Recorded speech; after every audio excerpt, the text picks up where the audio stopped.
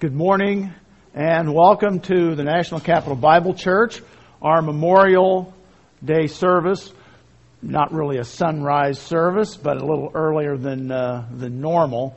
So welcome. We're glad you're here. For those who walk in the flesh, for though we walk in the flesh, we do not war according to the flesh. For the weapons of our warfare are not of the flesh, but mighty in God, for casting down arguments, for pulling down strongholds, and everything that exalts itself against the knowledge of God, bringing every thought into captivity to the obedience of Christ. The Lord is my light and my salvation. Whom shall I fear? The Lord is the strength of my life. Of whom shall I be afraid? This morning, as we prepare for our Memorial Day service, we have a few seconds for spiritual preparation and also for your preparation for the part of worship that is giving. We know that as each one of you purposes in his heart, so that individual should give, not of compulsion or to give reluctantly, for the Lord loves what the Bible calls a cheerful giver, someone who has a positive attitude towards the Lord. And so we give out of love, not out of any other motivation. And so this morning, as we prepare again for our worship service, let's bow our heads in prayer.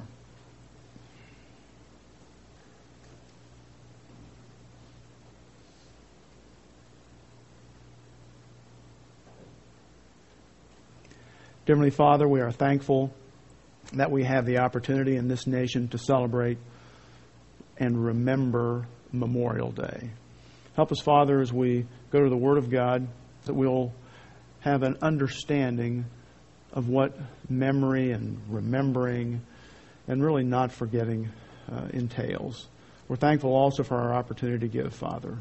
Help us to realize that we are simply responding in love to all of the wonderful things that you have done to us, done for us, and, Father, truly responding to your love. And we ask this in Jesus' name. Amen. The grass withers, the flower fades, but the word of our God shall stand forever. Therefore, open the Word of God for our class this morning in Hebrews chapter 11, the book of Hebrews chapter 11. And our scripture reading will begin at verse 13. Notice the demonstrative there is referring back to of course, the great heroes of faith that this chapter cites. All these died in faith without receiving the promises. But having seen them and having welcomed them from a distance and having confessed that they were strangers and exiles on the earth. For those who say such things make it clear that they are seeking a country of their own. And indeed, if they had been thinking of that country from which they went out, they would have had opportunity to return. But as it is, they desire a better country, that is a heavenly one. Therefore, God is not ashamed to be called their God, for he has prepared a city for them. Let's pray. Dear Heavenly Father, we thank you again for our freedom that we enjoy here in the United States of America. We thank you for those that are fallen to protect our freedom, the freedom to worship you in a public place such as this. We ask now once again that God the Holy Spirit, who is our teacher, would be with our pastor now as he comes forth to teach us your word. We ask these things, Father, in Christ's name. Amen.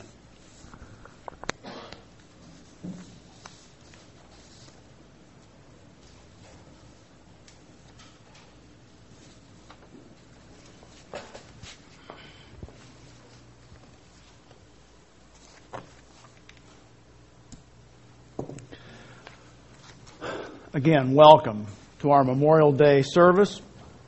And Memorial Day routinely falls on Monday, and we have it tomorrow.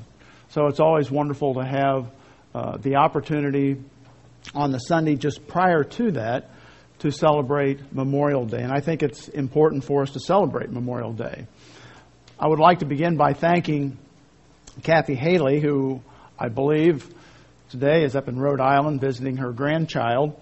But I'd like to thank her for the folder that we have, the little bulletin that we have for Memorial Day today. And I think you'll find that today we have honored Colonel Robert L. Howard, and I will speak more of him later. I'd also like to thank Tony Houston for doing an absolutely remarkable job with our poppies. And poppies are used also on Veterans Day, but they are uniquely special to Memorial Day, and I'll mention that again later as well. Our passage this morning comes from Hebrews 13, 11 through 16, and a little of the context. It's always important to have the context of our Scripture, and it's the book of Hebrews, of course, and it's written to Jews who had converted to Christianity, which we confidently know is what the background of the book is. Unfortunately, we're not real sure who the author is. We also have a difficult time knowing exactly when the book was written, although we believe it was in the early 60s to mid-60s A.D. So we can just nail that down around 63 A.D. So these believers had been taught by an apostle. I believe it was an apostle because he then writes the book of Hebrews. So he has that gift.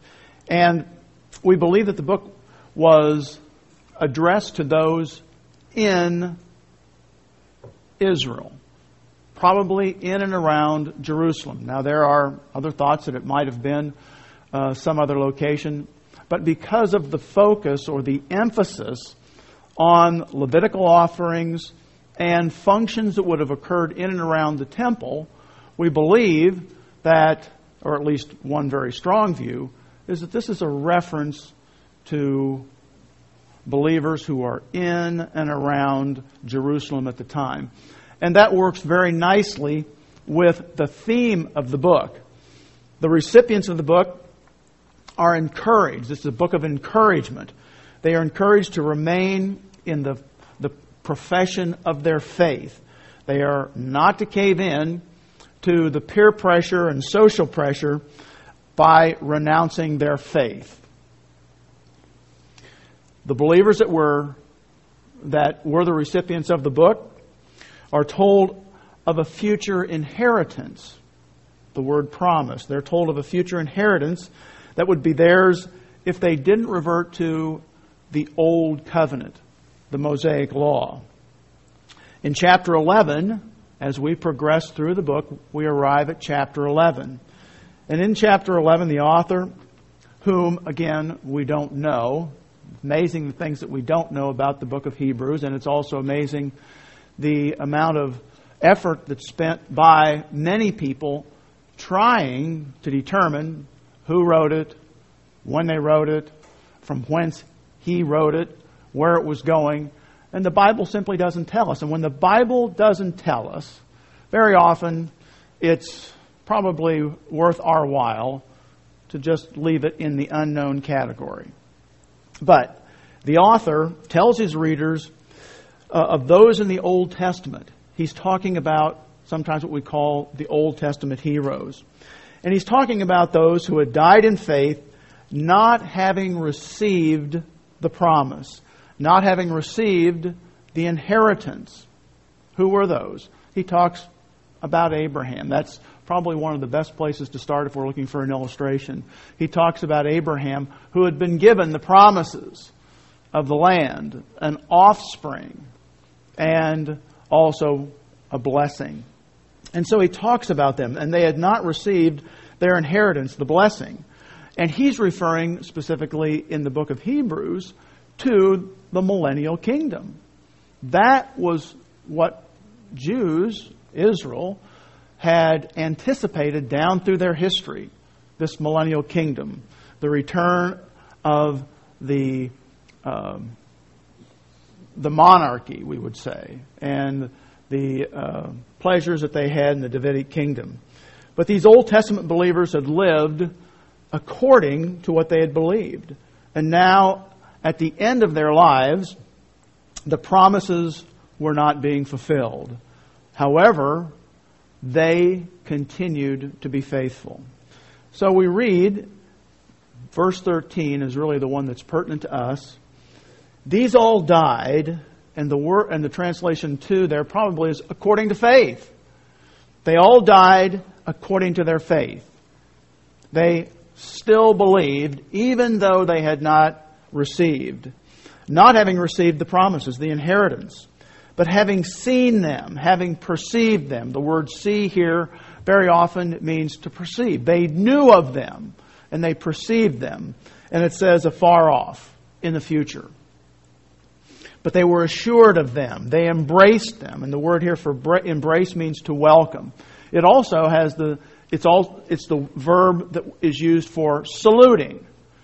So having saluted them, respected them, welcomed them, anticipated them, and confessed, same word that we find in 1 John 1:9, having acknowledged them, might be a better word here. Having acknowledged them, having confessed or acknowledged that they are strangers and pilgrims, the word for pilgrims, sojourners, or someone who resides alongside someone else on earth. And so the writer here says that the experiences of these godly men and women of the past, which are in fact outlined as an example for others, or if we make this more personal, we can say outlined for us. And they're there so that as we pass through the years of our own pilgrimage on earth, we are citizens of this nation, but we're also citizens of heaven. And we reside in Satan's world. But we really are children of the Lord, children of the King, belonging to another kingdom. So as we reside on this earth, we pass through our own pilgrimage here on earth. And these believers were living and dying with the hope, with the anticipation of a better life and world, but they had not lived to see it. They had not fulfilled that. They died according to their faith, which means that they truly believed in what they were doing. They believed the promises. They believed that inheritance. They believed that there was a better life in the future, a better life coming, and they lived their lives in earnest anticipation of that better life. These people described in Hebrews, and I've given you an example, one of Abraham. We could also use Sarah, his wife, his son Isaac, his son Jacob, and we could go through a list. But they died before taking possession of the promises which had originally been given to Abraham in the Abrahamic covenant of this future blessing. But nevertheless, they endured in faith even to the end of their lives. And then we're told in Hebrews 12:1, it says, "Therefore, since we are surrounded by so great a cloud of witnesses," Hebrews 12:1, after describing all of these heroes, if we'd like to describe them that way, who had kept the faith, who had lived their lives according to faith, we're told, "Therefore, since we are surrounded by so great a cloud of witnesses," in other words, those who have lived their lives as a legal testimony. Remember, we've studied the word witness, and it means someone who can give a legal testimony. But they've lived their lives as witnesses. It says, since we are surrounded by them, we must lay aside every weight and the sin which so easily ensnares us. And we must run with endurance the race that is set before us. In other words, live our lives according to that same faith. We are to live our lives without breaking faith with them. We are not to break faith with them. And I think if I had to give a title for the message this morning, I would say that that's what Memorial Day is. We are not to break faith with those who have lived their lives in the freedom and liberty of this nation. But they died in the pursuit of that faith. And so the analogy we have this morning, and while the analogy is not exact, I think that we can apply this on Memorial Day, we have a group of men and women who were dedicated to a cause, dedicated to what they believed, the freedom and the liberty of this great nation, and often in the interest of other nations as well. And they gave their lives according to the faith. They gave their lives according to the faith, that which they believed. They had a faith in a great cause, but they would not live to see the end for which they gave their lives.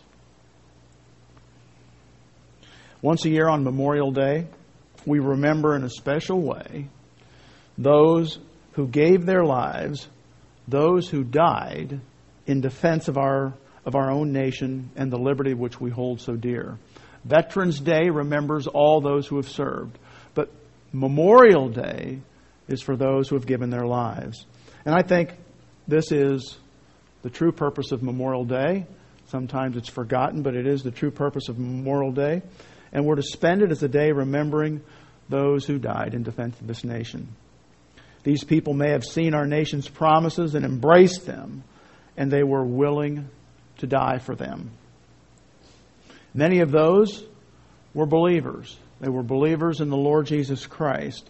They loved their country, especially its unique Christian heritage and the freedom to practice and to share that faith, that which they believed. We all probably have relatives who have given their lives for this nation. I always remember my uncle, Uncle Ben, Benjamin Ingram. Never met him, but he was the middle of three brothers. My father was the oldest, then Benjamin, and then Robert.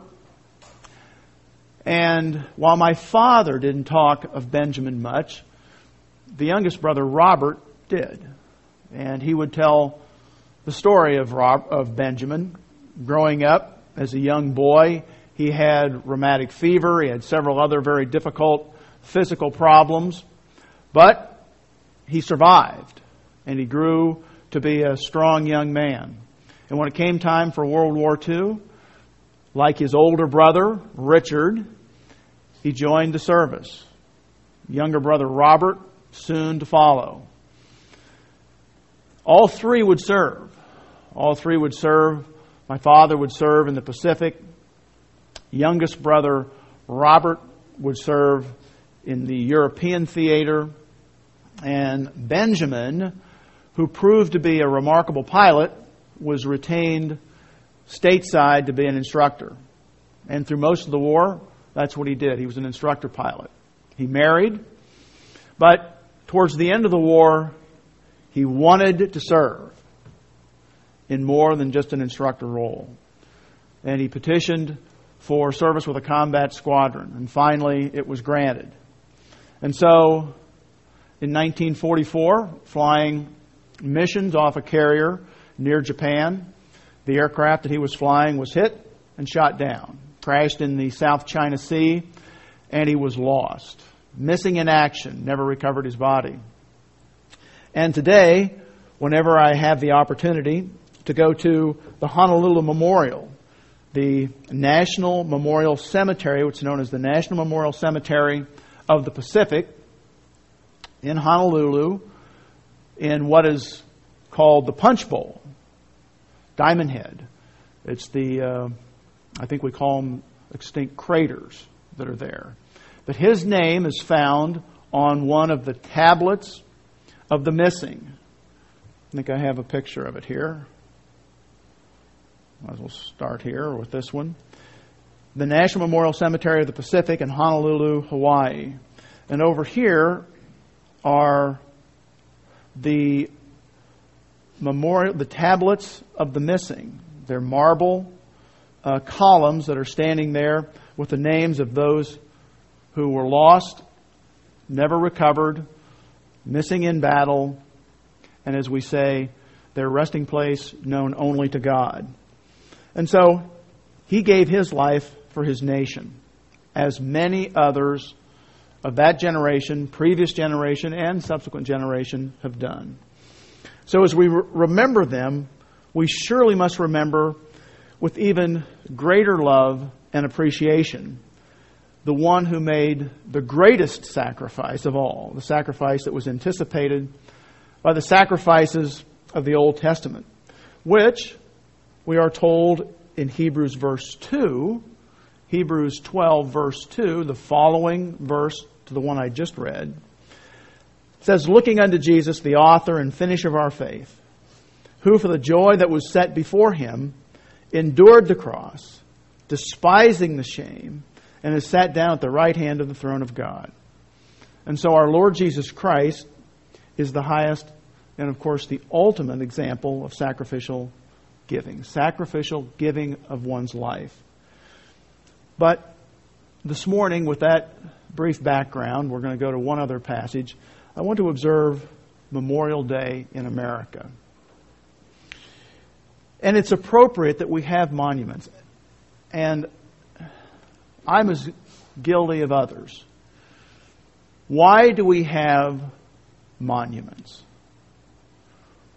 Why do we have monuments? So we'll remember. So that we will observe the monuments and remember. But so often, we forget the monuments. We ignore the monuments. We're too busy for the monuments. And then, very often, forget the reason for the monuments. They're there for a reason. But if we don't visit them, we probably will not remember. And so it's important for us to set aside these days, Memorial Day. Go to the cemeteries.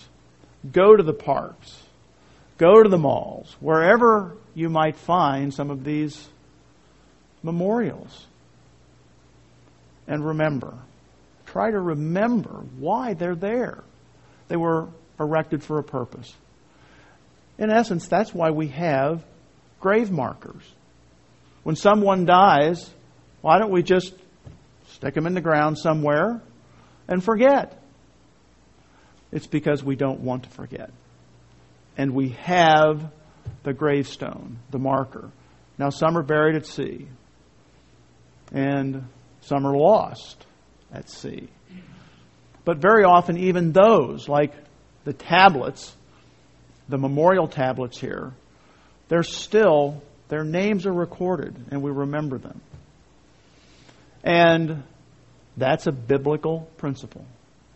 Let's turn to Joshua 4. It's appropriate that we have monuments to remember our history and those who have given their lives. Let's go to Joshua 4, a passage that we've studied. And I'm just going to use this as an example. The Word of God establishes memorials. And one of them we find here in Joshua 4, verses 1 through 9. The memorial stones. Joshua is bringing the children of Israel across the Jordan River.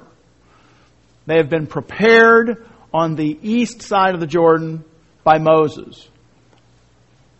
Deuteronomy is the preparation phase for Israel. And then Moses dies. Joshua is told, "Get up. Moses is dead. Move on from Moses. I will continue to provide." And one of his provisions was going to be how they crossed the Jordan.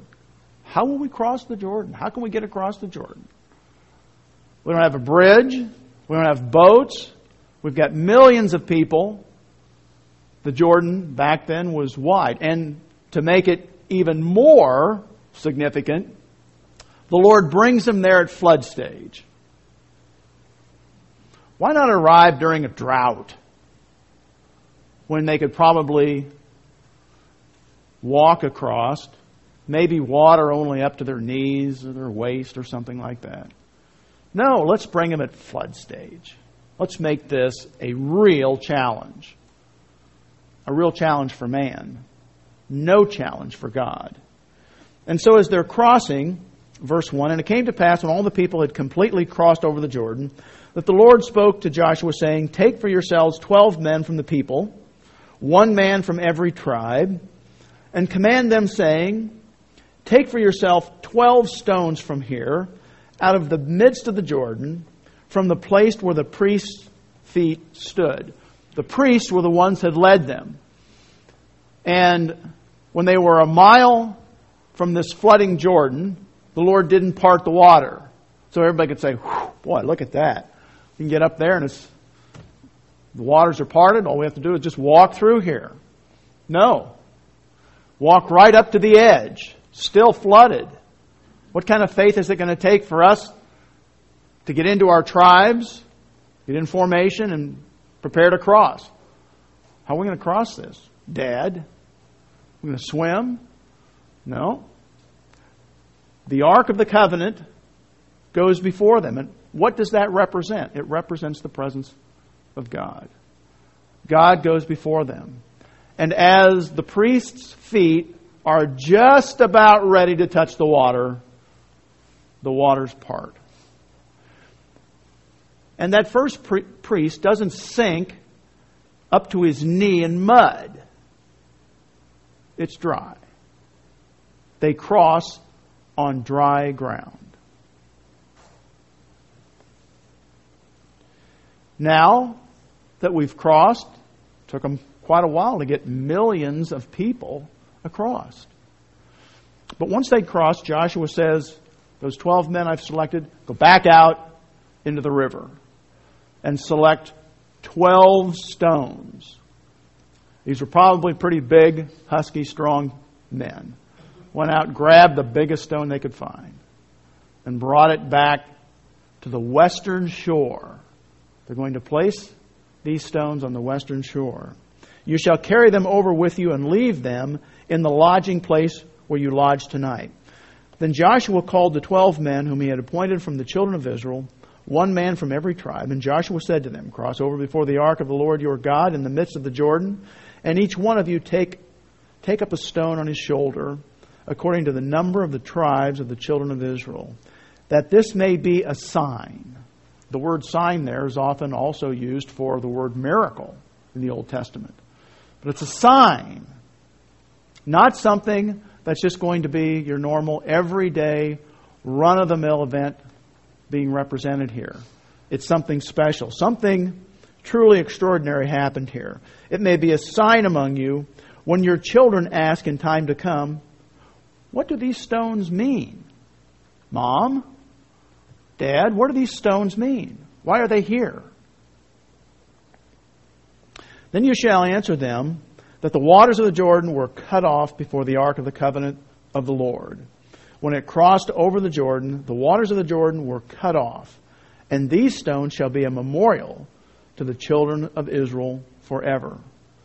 And the children of Israel did so, just as Joshua commanded, and took up 12 stones from the midst of the Jordan, as the Lord had spoken to Joshua, according to the number of the tribes of the children of Israel, and carried them over with them to the place where they would lodge, and laid them down there. Then Joshua set up 12 stones in the midst of the Jordan. He also placed 12 in the midst of the Jordan, in the place where the feet of the priests who bore the ark of the covenant stood. And they are there to this day. So, why the 12 stones? Why the memorial? Because Israel was supposed to see those stones and say, these stones came from the middle of the Jordan. And we didn't swim out and then dive down and wrestle them to shore. It was dry. These stones were dry in the middle of the Jordan. And the Lord provided that dry ground. We must not forget. We must remember what the Lord has done for us. And that's the basis of memorials. We must not forget. We must remember. And so we have memorials. We have many memorials in this nation. But we need to go to them. We need to remember what they represent. What occurred that caused the construction of those memorials? Just like in Joshua 4. What caused these 12 stones to be here? A remarkable, memorable, unforgettable act by the Lord Jesus Christ right here. And we need to remember those who have given their lives in service of this nation. We must not forget. Israel, of course, was given many, many ways to remember. The ritual of the Passover, we've discussed it many times. Many times. Israel was not to forget the Lord, the one who had brought them out of Egypt, out of slavery, the most powerful nation of the world. Egypt. Nothing. Brushed aside by the Lord. They were to remember that. They were to remember not only the power, but the love and the provision of the Lord. But unfortunately, they would forget. Why? Well, maybe they didn't observe their memorials. Maybe they didn't observe their memorials. And we find ourselves in a parallel situation in that we have also been blessed by the Lord in being given this wonderful land and the freedom that goes with us, goes with it. Our freedom is based on the sacrifice of many Americans, many of them, men and women, who have fought for that freedom in many of America's conflicts and wars. At first, of course, we had to fight for our freedom in the wars of independence, both the original one and the one fought 1812 to 1814. Then subsequently, in other wars, more recently, World War I, World War II, the Korean War, Vietnam War, even more recently in the last couple of decades, Desert Storm, Operation Enduring Freedom, Operation Iraqi Freedom. No idea. Must have been something I said. In procuring and defending our nation, many Americans have given their lives. And again, we simply must not forget. So Memorial Day, it's dedicated to their memories. And while it's not on in our program today, I'd like to read the proclamation and prayer for peace that was given on Memorial Day, May the 21st, 1987. It was in our program last year. This year we're using it for, again, Robert L. Howard. But this was given in 1987 by Ronald Reagan. And he said, during that proclamation and prayer for peace, any American who has ever listened to a bugler play taps, sound taps, the last salute, whether on a green and grassy hillside, a muddy field halfway around the world, or a lonely tarmac stateside, or anywhere freedom is cherished and defended, they know exactly why we set aside a special day each year to honor those who have died for our country and to pray for permanent peace. And that was also part of every Memorial Day declaration and proclamation. It was a proclamation for prayer. Why prayer? If we're such a secular nation, if we're just a bunch of atheists and deists, why would we pray? Deists don't believe that God acts in human history, because we do. We have a rich spiritual heritage. We do so for the sons and daughters of our land who have perished in the cause of liberty, country, and peace. The cause that has caused Americans from generation to has called Americans from generation to generation. We do so for the nation that was home to these heroes and heroines, the nation that gave them their birthright of freedom.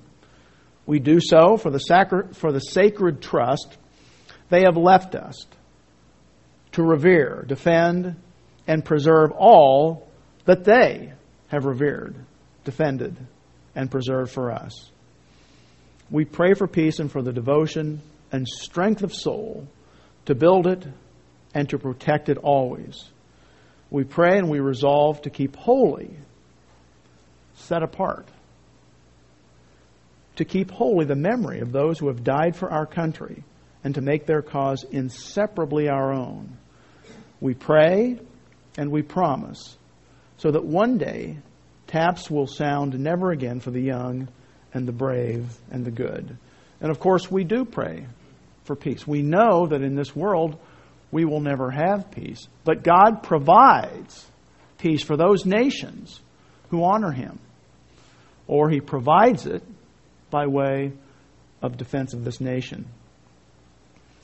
I'd like to take just a few minutes here to read part of an article that was written for the American Legion magazine. And it's called "The Whole Earth as Their Tomb." And this is part of the memory of American war dead. Americans have shed their lives, shed their blood, and given their lives throughout the world. And they were not just fighting for America, but they were truly fighting for freedom around the world. So as they gave their lives in defense of this nation, they were defending this nation on battlefields far from this nation. And it says, above Omaha Beach sits the Normandy American Cemetery, where many of those who fought their way ashore in World War II now rest. Normandy is one of 24 overseas U.S. military cemeteries and 25 memorials, monuments, and markers maintained by the American Battle Monuments Commission. The American Battle Monuments Commission. They all share the same purpose: to honor the fallen by commemorating the service, achievements, and sacrifice of our nation's armed forces, our war dead, missing in action, and those who fought at their sides. This mission is as old as antiquity. In his History of the Peloponnesian War, Thucydides quoted Pericles in the funeral oration the Greek hero delivered after the first battle of the war.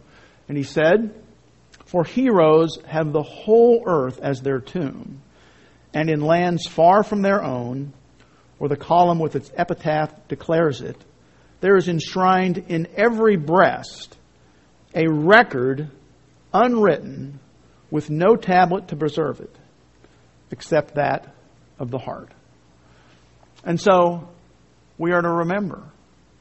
And there may very well be foreign tombstones that we'll never see, but we remember them. And that epitaph is inscribed in our hearts. Recognize the need for a federal agency to be responsible for honoring U.S. armed forces where they had served. Congress created the American Battle Monuments Commission in 1923.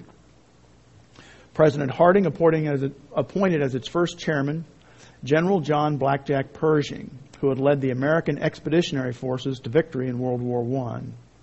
For 25 years, until his death in 1948, Pershing made the American Battle Memorial Commission his life's work.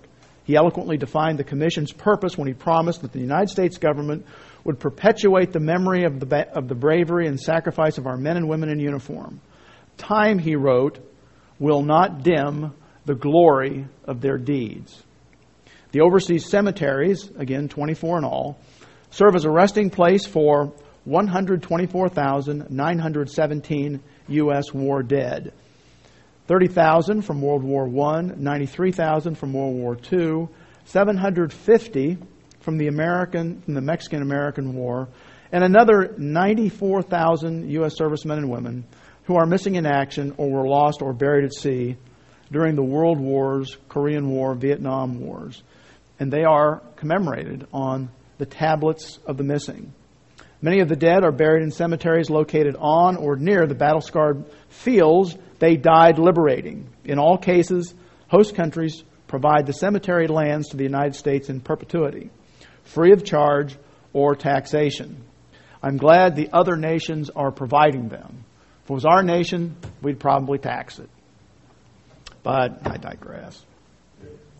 They range in size from Flanders Field in Belgium, where 386 Americans who died in the closing weeks of World War I are buried, to the Manila American Cemetery, where 17,202 U.S. military and Filipino nationals who fought and died in that vast theater of the Pacific during World War II rest. Cambridge American Cemetery sits on land donated by the University of Cambridge in England, which served during World War II as a natural landing field for Allied bombers and fighters based in England. Its memorial, made of Portland stone, houses a small non-denominational chapel and a large map room. The outstanding feature of the room is its impressive 30 feet long and 18 feet high map, which shows the principal sea routes across the Atlantic and the types of naval and commercial craft that transported U.S. troops and supplies to Europe. The mosaic ceiling is a memorial to those who lost their lives while serving in the United States Army Air Forces in World War II, whose missions were so dangerous that their lifespan at the beginning of the war was measured in days. The ceiling depicts ghostly aircraft accompanied by angels making their final flight towards the altar. The poet Archibald MacLeish's younger brother Kenneth died in World War I when his plane was shot down over Belgium by a German fighter. In his poem, "The Young Dead Soldiers Do Not Speak," MacLeish calls on the living to remember those who died in our war and gives significance to their lives by saying, "We leave you our deaths. Give them their meaning." Kenneth MacLeish is buried in Plot B at Flanders Field American Cemetery. Brookwood American Cemetery is the only U.S. military cemetery of World War I in the British Isles. The names of 563 American soldiers and sailors who have no graves except the sea are inscribed in the walls of the chapel. Buried in many other cemeteries in France and in Italy and in northern Africa are many, many more Americans who died. Aircraft that were shot down, ships that were sunk, and those who died, of course, on land. Amongst those, Joseph P. Kennedy, naval lieutenant, older brother of President John F. Kennedy. We also have Major Glenn Miller, who was also lost over the channel. And there's many others. I could go on. I simply don't have the time right now. But all of those are being honored, remembered, and maintained by other nations who also are thankful, grateful, and remember our dead. The poem that is often read on Memorial Day, and I think it is still appropriate, is In Flanders Field by John McCrae. It says, in Flanders fields the poppies blow, between the crosses, row on row, that mark our place, and in the sky, the larks still bravely singing fly, scarce heard amidst the guns below. We are the dead. Short days ago, we lived, felt dawn, saw sunset glow. Loved and were loved, and now we lie in Flanders field. Take up our quarrel with the foe. To you from failing hands we throw. The torch be yours to hold it high. If ye break with faith with those who died, we shall not sleep, though poppies grow in Flanders field. And that was written by a doctor, a Canadian doctor actually, who had just lost one of his very closest friends. And he was sitting in a field, and he was watching the poppies that were blowing in that field. And he watched them as they were waving back and forth. Many years later, there was a response to that, and this poem we do have on the back of our bulletin, or our little pamphlet that we have. And it was written in 1915 as a response to Colonel McRae's In Flanders Field. And it's entitled, We Shall Keep the Faith. And it says, Oh, you who sleep in Flanders Field, sleep sweet to rise anew. We caught the torch you threw, and holding high we kept the faith with those who died. We cherish too the poppies red that grows on fields where valor led. It seems to signal to the skies that blood of heroes never die, but lends a luster to the red of the flowers that bloom above the dead in Flanders Field. And now the torch and poppy red wear in honor of our dead. Fear not that ye have died for naught. We've learned the lessons that you taught in Flanders Field. And therefore, by wearing the poppy, we are remembering. We're remembering those. And hopefully saying that we have learned that lesson. We've learned that lesson. And we will not forget. I'd like to finish with a very quick review of the man honored in our program, Colonel Robert L. Howard. He served 5 tours, Vietnam. 5 tours. Colonel Robert L. Howard. He's the only soldier in our nation's history to be nominated for the Medal of Honor 3 times for 3 separate actions within a 13-month period. The first nomination was downgraded to the Distinguished Service Cross. The second nomination was downgraded to the Silver Star. The third nomination was downgraded to a second Distinguished Service Cross, but then later was upgraded to the Medal of Honor. He received a direct appointment from Master Sergeant to First Lieutenant in 1969 and was awarded the Medal of Honor by President Richard Nixon at the White House in 1971. His other awards, almost too numerous to mention, include the Distinguished Service Cross, the Silver Star, numerous Bronze Stars, 8 Purple Hearts, and he received his Decoration for Valor, the Medal of Honor, while serving as an NCO, a non-commissioned officer. He grew up in Opelika, Alabama, and enlisted in the United States Army at age 17 in 1956. He retired as a full colonel in 1992 after 36 years of service. During Vietnam, he served in the United States Army Special Forces, Green Beret, and spent most of his 5 tours in the Military Assistance Command Vietnam Studies and Observation Group, later known as the Special Operations Group. It ran classified cross-border operations into Laos, Cambodia, and North Vietnam. So he was there 5 times. Many, many dangerous missions. Robert Howard is said to be our nation's most decorated soldier from Vietnam. He was the last Vietnam Special Forces Medal of Honor recipient, still on active duty when he retired in 1992. His citation reads, for conspicuous gallantry, and at the time he was a sergeant first class, for conspicuous gallantry and intrepidity in action at the risk of his life above and beyond the call of duty, First Lieutenant Howard, then sergeant first class, distinguished himself while serving as platoon sergeant of an American Vietnamese platoon, which was on a mission to rescue a missing American soldier in enemy-controlled territory in the Republic of Vietnam. The platoon had left its helicopter landing zone and was moving out on its mission when it was attacked by an estimated 2-company force.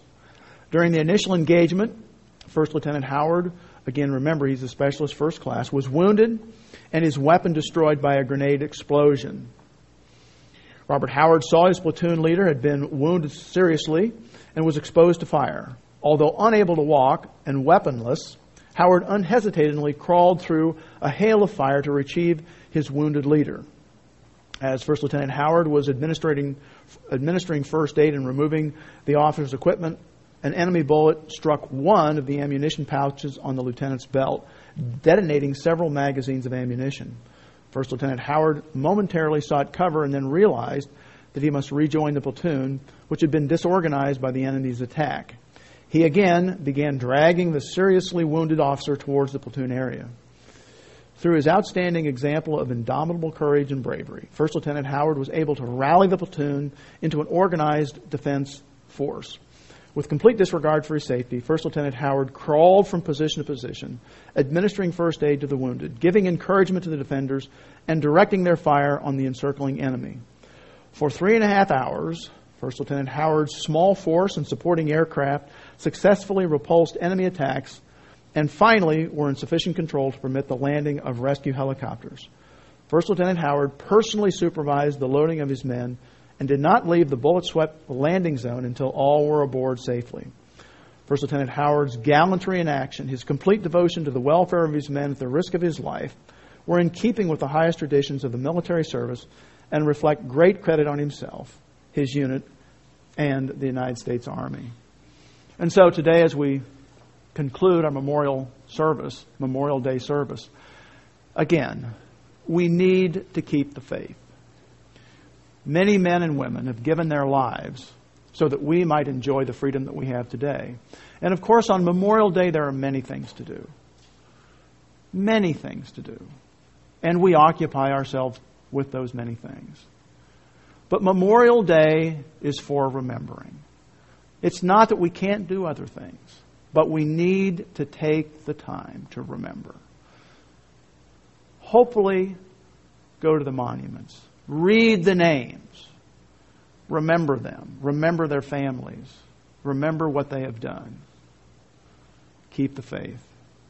I think that's important. Dear Heavenly Father, we are thankful for the freedom that we have in this nation.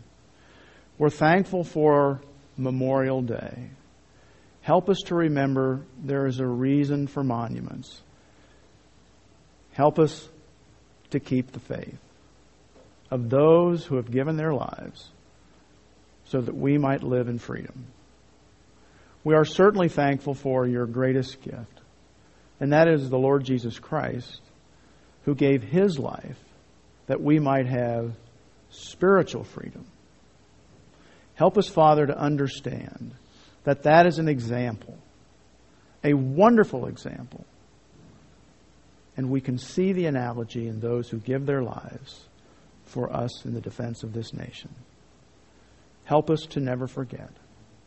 Help us to use Memorial Day appropriately. Help us to keep the faith. We ask this in Jesus' name. Amen.